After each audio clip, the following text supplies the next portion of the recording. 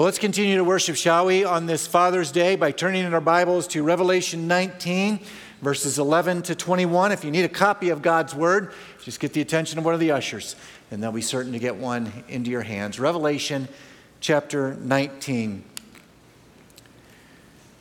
It's Father's Day, and what better topic to be talking about than a battle? I couldn't have picked it any better. And not just any battle, but the battle. The Battle of Armageddon, as we started into last week. The Battle of Armageddon, referring to the final event of the Great Tribulation and the final event of the age. And just to give you a little bit of a review on the timeline, though I don't have it on screen for you, just want to make sure that you know where we're at. So imagine over here is the cross of Christ. That's when the church age began. We are still in the church age. All right?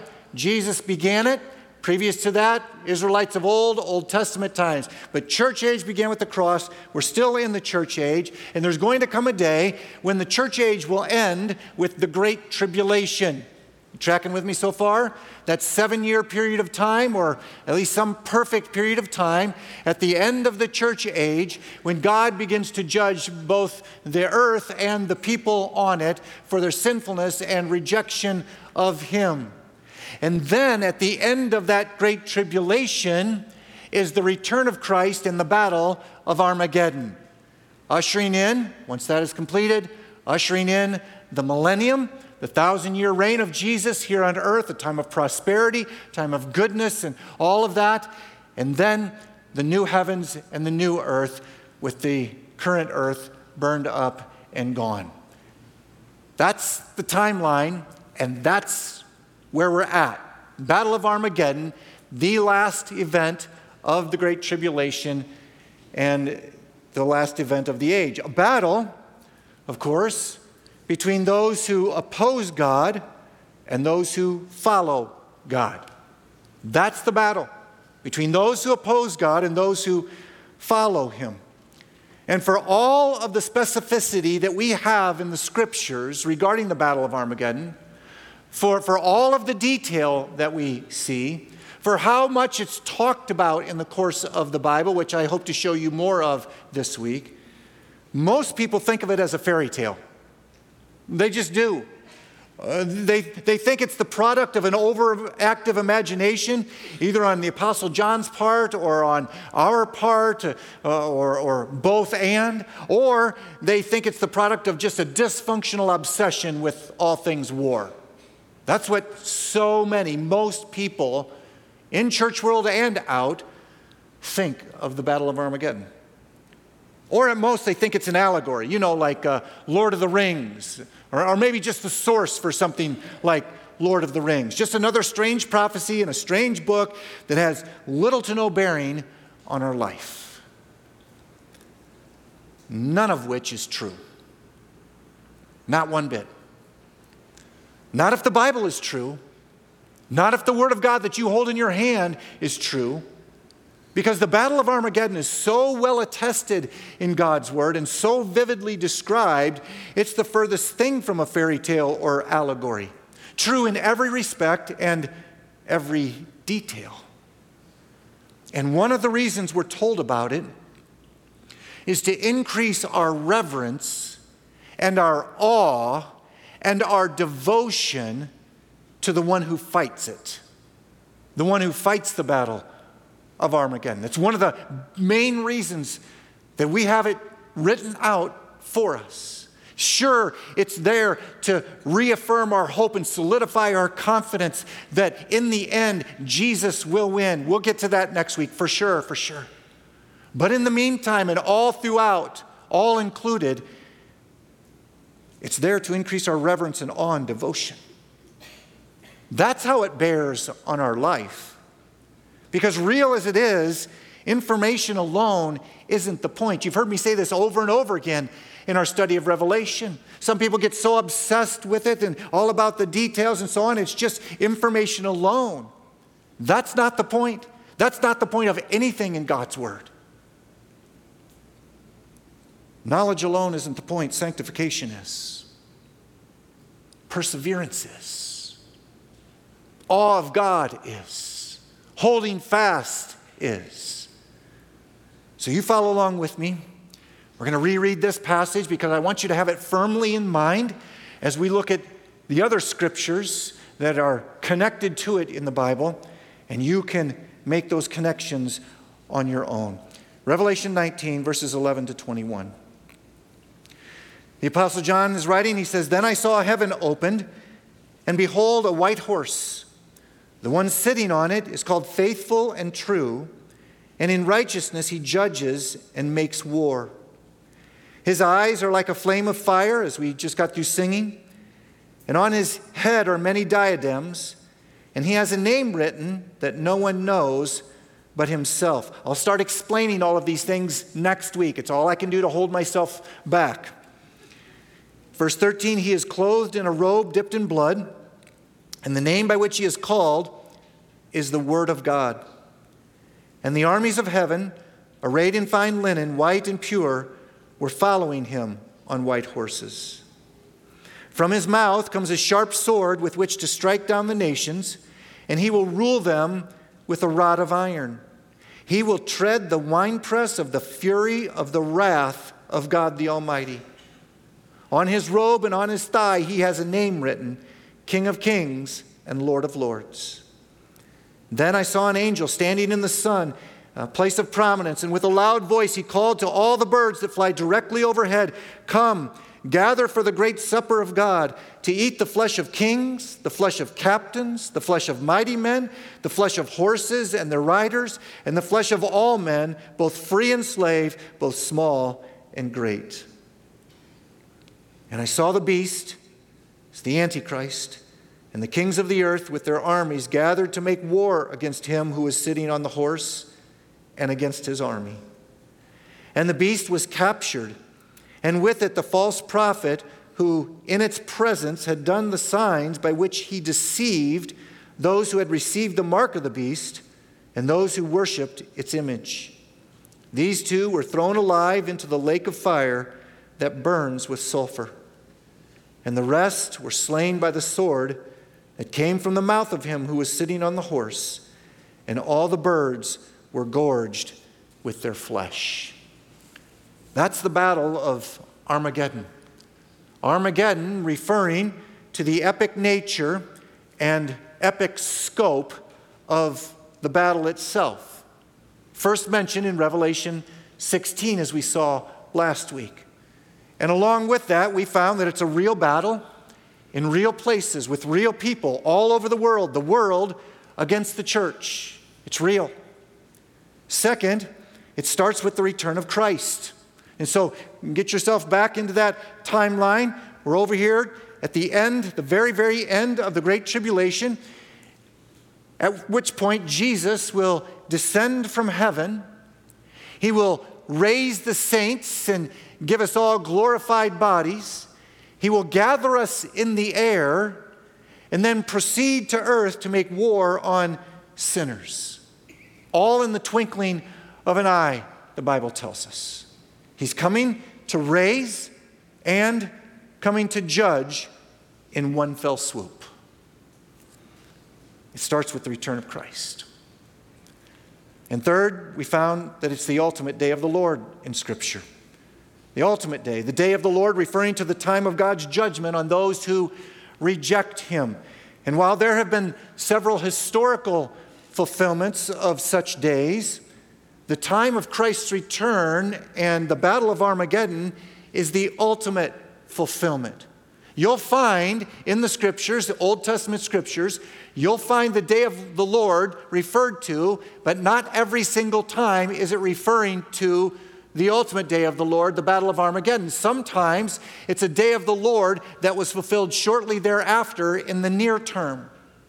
But there are other times where it didn't fit the near term or was nothing along the lines of the particular prophecy, and along with some other factors which we'll see indicates that it's yet to come.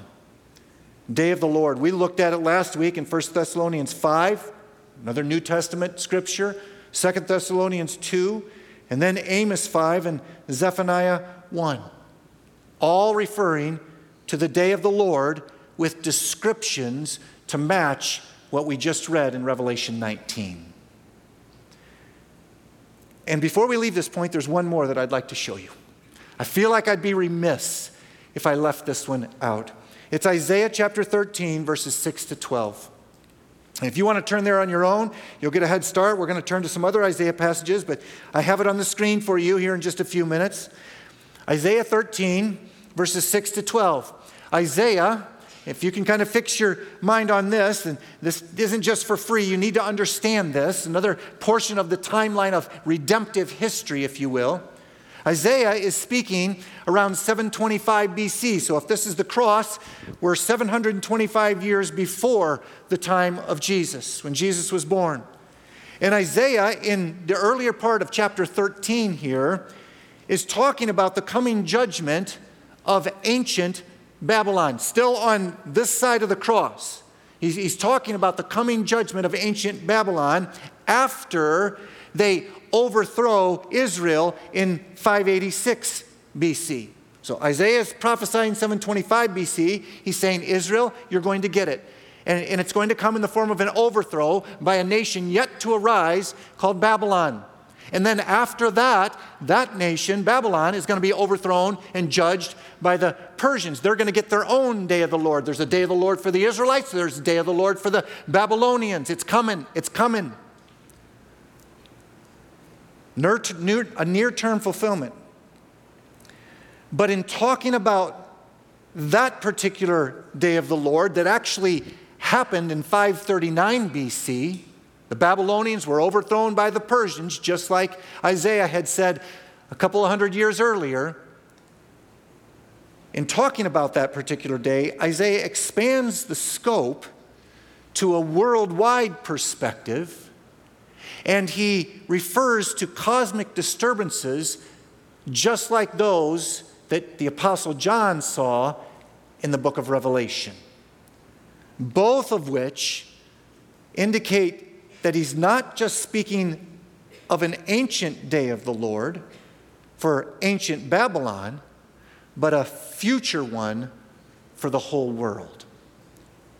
You follow along and see if you pick it up. Isaiah 13, verse 6. Wail, he says, for the day of the Lord is near. As destruction from the Almighty God, it will come. In other words, it's certain. You can count on it. It's the furthest thing from a fairy tale. It will come. Verse 7, therefore all hands will be feeble, and every human heart will melt. Every heart. He just expanded the scope to a worldwide basis. Every human heart will melt. Verse 8, they will be dismayed, distraught. Pangs and agony will seize them. They will be in anguish like a woman in labor. They will look aghast at one another, shocked. Their faces will be aflame, which could mean anything from anger to literal burning. Verse 9, behold, the day of the Lord comes, cruel, with wrath and fierce anger, to make the land a desolation and to destroy its sinners from it. And catch this. For the stars of the heavens, cosmic disturbances, the stars of the heavens and their constellations will not give their light. The sun will be dark at its rising, and the moon will not shed its light. Cosmic disturbances, just like we find in Revelation 6, in John's glimpse of the end, where he says the sun became black as sackcloth, the full moon became like blood, and the stars of the sky fell to earth as the fig tree sheds its winter fruit when shaken by a gale. Same description as Isaiah laid out. Verse 11, back to Isaiah. I will punish the world for its evil, the world, and the wicked for their iniquity. I will put an end to the pomp of the arrogant and lay low the pompous pride of the ruthless. I will make people more rare people. I will make people more rare than fine gold, and mankind than the gold of Ophir, an ancient source that was hard to come by. The point being, Isaiah isn't just speaking about God's judgment of ancient Babylon, but his judgment of the entire world, just like the other passages that we saw last week. 5 scriptures with some of the same words, same ideas, and same scope as Revelation, leading to the conclusion that the Battle of Armageddon is the ultimate day of the Lord in both the New and Old Testament. In fact, this is the next point I want to commend to you. It's prophesied extensively in the Old Testament. It's prophesied extensively in the Old Testament. You see, in addition to the day of the Lord prophecies, there are others that are just as explicit because of the similarities of their descriptions, among other things. And I want to show you some of them, not only to impress them on your heart, not only to make you aware of them, because it's not just about information, but I want to commend them to you and show them to you to reinforce the connectedness of the Bible, the unity of the Bible, the fact that it was inspired by God who knew the end from the ancient beginning and moved men to write accordingly. I hope your awe of God's word increases with these prophecies, and I hope your awe of God himself increases with these prophecies. Having given them decades and centuries and even millennia ago. How good is God? How great is God to do so? How amazing is he to preserve it for us in the scriptures in front of us so that we can have our minds blown every time we see some of these connections between the things of old and the things ahead. So good. I hope that increases your awe of God's word and God himself, starting with prophecies about him, like Deuteronomy 32, verses 35 to 43. 1,400 years before Christ. Talk about ancient. 1,400 years before Christ, God is speaking here in Deuteronomy 32, and he says of his enemies, vengeance is mine and recompense, payback. It's the whole idea that we see repeated throughout the Bible. Vengeance is mine, says the Lord, I will repay. Vengeance is mine, he says, and recompense. For the day of their calamity, his enemies, the day of their calamity is at hand, and their doom comes swiftly. For the Lord will vindicate his people and have compassion on his servants when he sees that their power is gone and there is none remaining, bond or free. And that is going to be no more true than at the end of the Great Tribulation, when the church has endured so much and has died, been martyred for their faith, and those who are still alive are at the end of their rope, and they can be confident that God will vindicate them and have compassion on them when he sees that their power is all but gone. How good is God? It's meant to reassure us. It's meant to increase our awe of him, not to mention his word. As I live forever, God says, if I sharpen my flashing sword and my hand takes hold on judgment, I will take vengeance on my adversaries and will repay those who hate me. Listen to this, I will make my arrows drunk with blood, and my sword shall devour flesh. And then there's a commentary from Moses, for he avenges the blood of his children and takes vengeance on his adversaries. How many times do we see that lived out and fulfilled in the Old Testament, where God saw his children who cried out to them, and he defeats their enemies, sometimes through miraculous means, many times through natural means, so much so that the arrows and the swords are drunk with blood. We see it over and over again in the Old Testament. We even see it on a limited basis in the New Testament, like with Ananias and Sapphira, after they lied in the offering that they gave to the church in Acts chapter 5, and they were struck dead on the spot, or at least 3 hours apart or so from each other. We can't say that Deuteronomy 32 is a prophecy of Armageddon per se, Armageddon specifically, but it sure does fit, doesn't it? It sure does describe how God will be when he comes, because he's the same yesterday, today, and forever. The same, righteous and just, the same, taking vengeance on those who oppose him, the same. Is he loving? Is he loving? Absolutely, absolutely. Is he patient with us, long-suffering? No doubt. But there will be a day when it ends, that patience. Prophesied extensively in the Old Testament as well as the New. And not just in passages like Deuteronomy 32, but passages like Isaiah chapter 2, verses 10 to 19. And if you haven't yet turned there, I do want you to turn to see this one in your own Bible. Isaiah chapter 2, verses 10 to 19. You'll find it right about the middle of your Bible, right after Psalms and Proverbs, Ecclesiastes, Song of Solomon, little books there. If you get to Jeremiah and Ezekiel, you've gone just a little bit too far. Isaiah chapter 2, verses 10 to 19.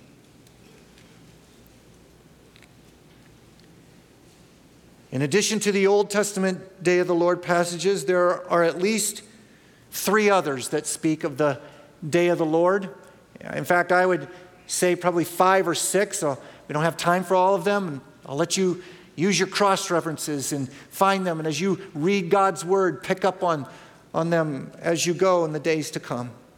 But I want to show 3 of them to you. And this is the first. Isaiah chapter 2, starting in verse 10. You follow along. Enter into the rock and hide in the dust from before the terror of the Lord and from the splendor of his majesty. The haughty looks of man shall be brought low, and the lofty pride of men shall be humbled, and the Lord alone will be exalted in that day, the day of his judgment. Verse 12, for the Lord of hosts has a day against all that is proud and lofty, against all that is lifted up, and it shall be brought low. Against all the cedars of Lebanon, lofty and lifted up, and against all the oaks of Bashan, against all the lofty mountains, and against all the uplifted hills. Think kings and kingdoms established on the highest hills back in the ancient Near East. Verse 15, against every high tower and against every fortified wall, against all the ships of Tarshish and against all the beautiful craft. All of these references to earthly power structures in Isaiah's day. And they're all going to fall. Verse 17, and the haughtiness of man shall be humbled, and the lofty pride of men shall be brought low. He repeats himself. And the Lord alone will be exalted in that day.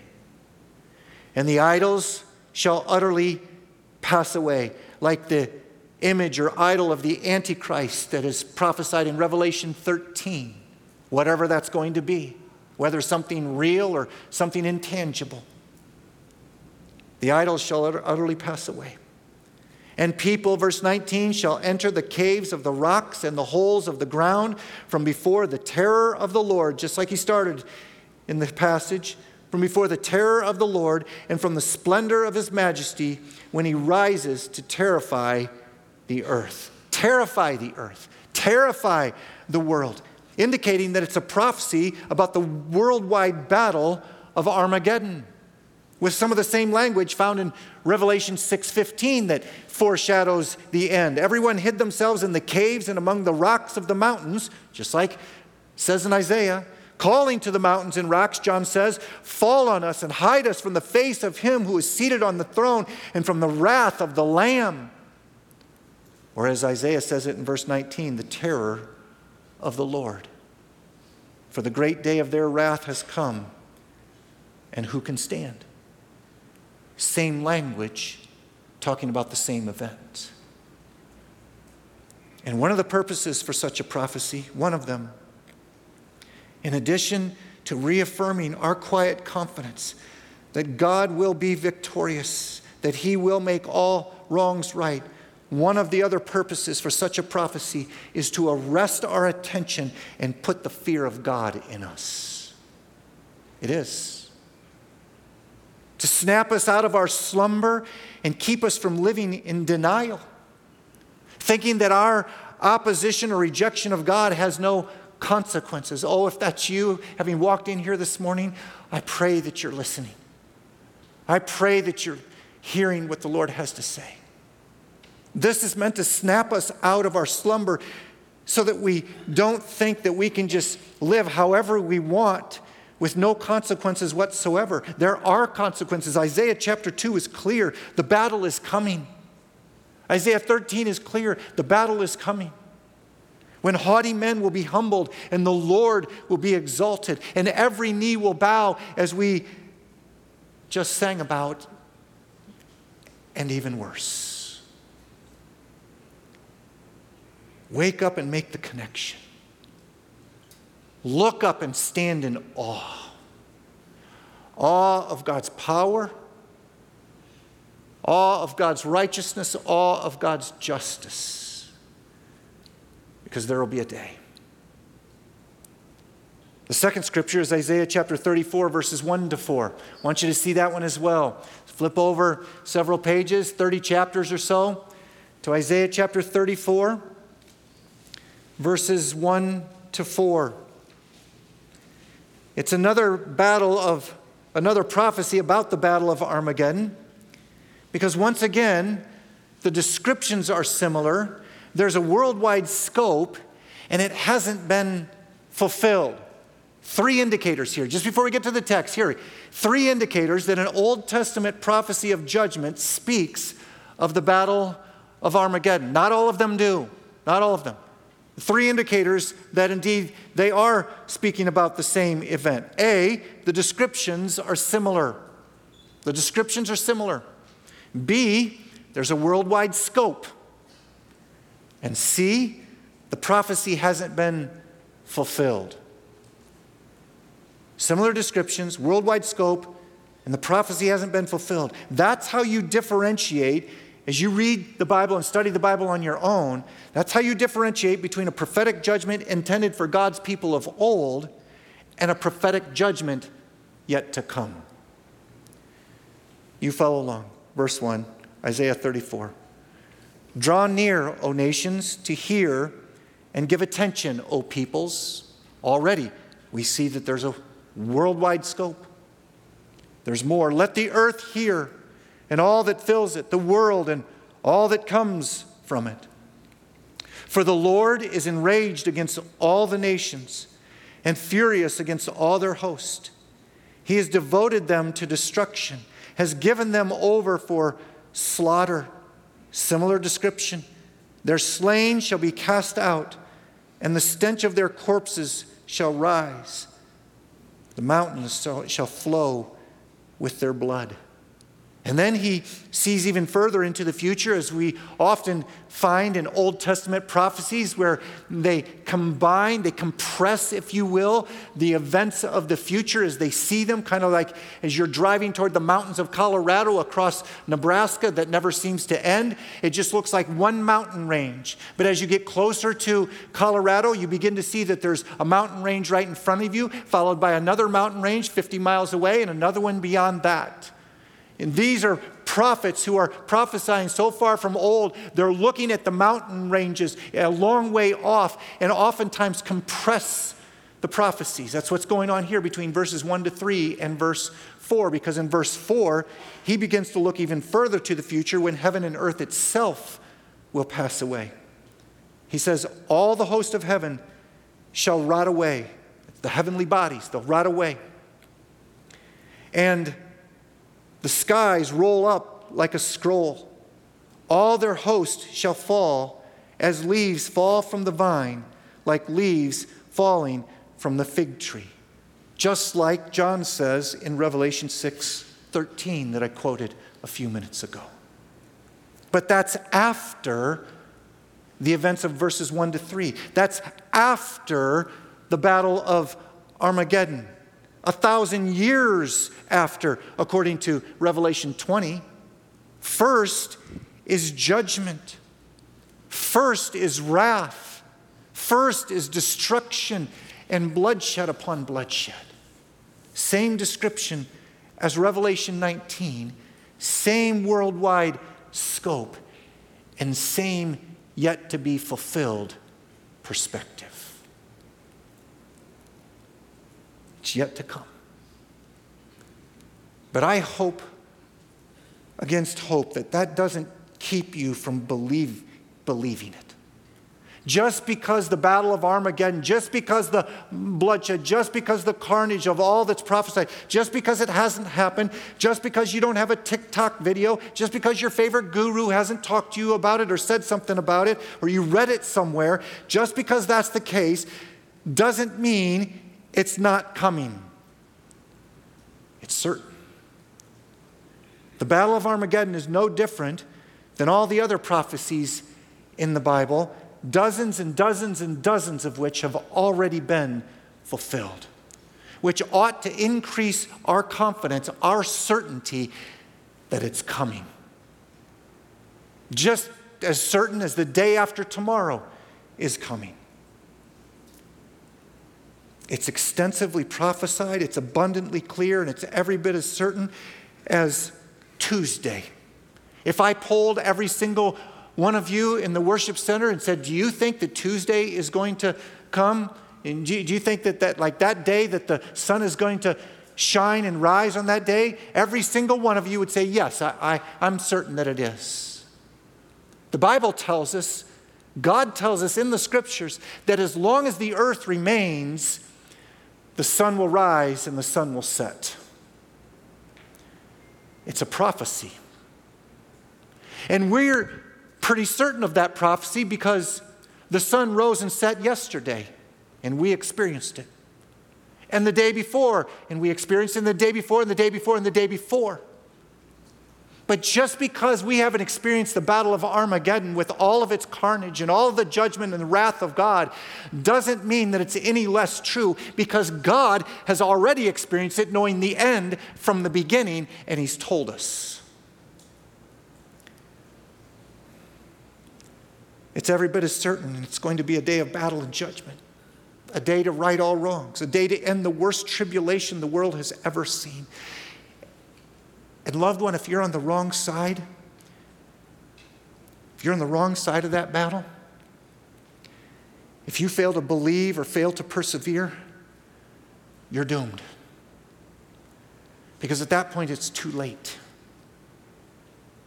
It's too late to switch sides when Jesus returns and begins to fight. Make sure you're on the right side of history. Starting now. The history of redemption that includes the future of redemption. Make sure you're on the right side right now. It's the second prophecy that's extensively about the Battle of Armageddon. And then last, the third one I want to show you is Zephaniah 3, verses 6 to 8. Zephaniah chapter 3, verses 6 to 8. Zephaniah is prophesying about 100 years after Isaiah. Call it the late 600s BC. And he records God as saying, I have cut off nations. Their battlements are in ruins. I have laid waste their streets so that no one walks in them. Their cities have been made desolate, without a man, without an inhabitant. Sounds a lot like the fall of Babylon in Revelation 18, doesn't it? The fall of the sinful culture. Nobody on the streets anymore. Everything laid desolate. Verse 7, I said, surely you will fear me.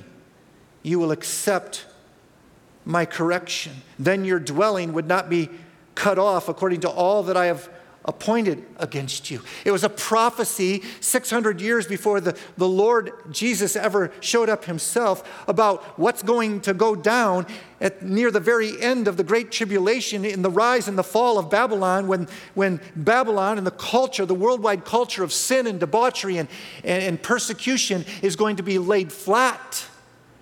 And God is saying 600 years before Christ, you would have thought that you would fear me because of that, because of what's coming, because of the certainty. You would have thought that you would accept the correction along the way, and you would have turned from your evil and wicked ways.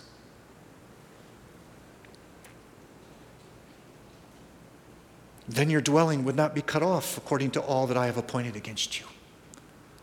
Look at the next phrase. But all the more they were eager to make all their deeds corrupt. What a commentary on our culture these days. All the more they were eager to make all their deeds corrupt. Does that not fit? Despite all of the warnings along the way, despite the correction along the way, despite the wake-up calls, the vast majority are all the more eager to make all their deeds corrupt. Therefore, verse 8, wait for me, declares the Lord, for the day when I will rise up to seize the prey. For my decision is to gather nations, to assemble kingdoms, to pour out upon them my indignation, all my burning anger.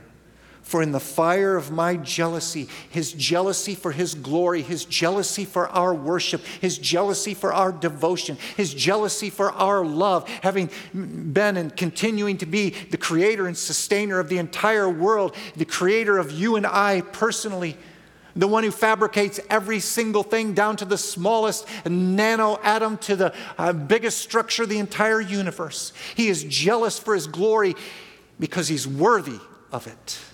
Make no mistake.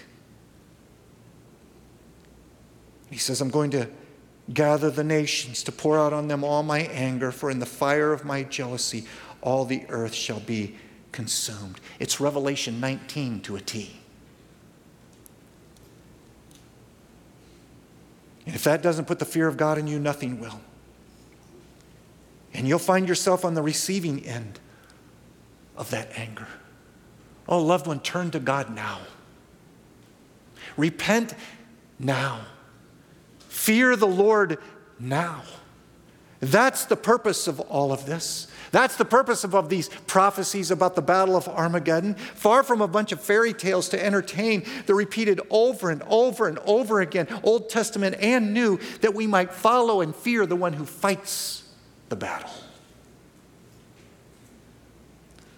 Follow and fear and live for him, holding fast until the day he returns to deliver us from evil, just like we pray once and for all. Let's do that now.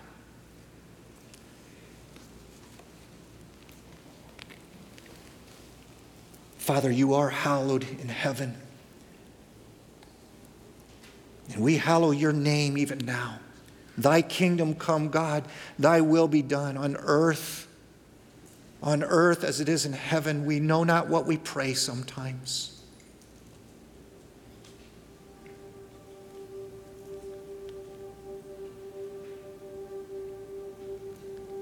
But God, when you bring it, will you deliver us from evil? We're certain that you will, by the truth of your word. And we're so thankful for it. And I pray that you would awaken our hearts to these things. From the connectedness and clarity of your word to the extent of your wrath and the severity of your judgment. Oh God, wake us up. Arrest our souls. Bring us up short. Stir our hearts, God, to know you more, to fear you more, and to follow you more all of our days. We love you for it. We pray all these things in Jesus' name. Amen. Let's stand. Let's worship the Lord.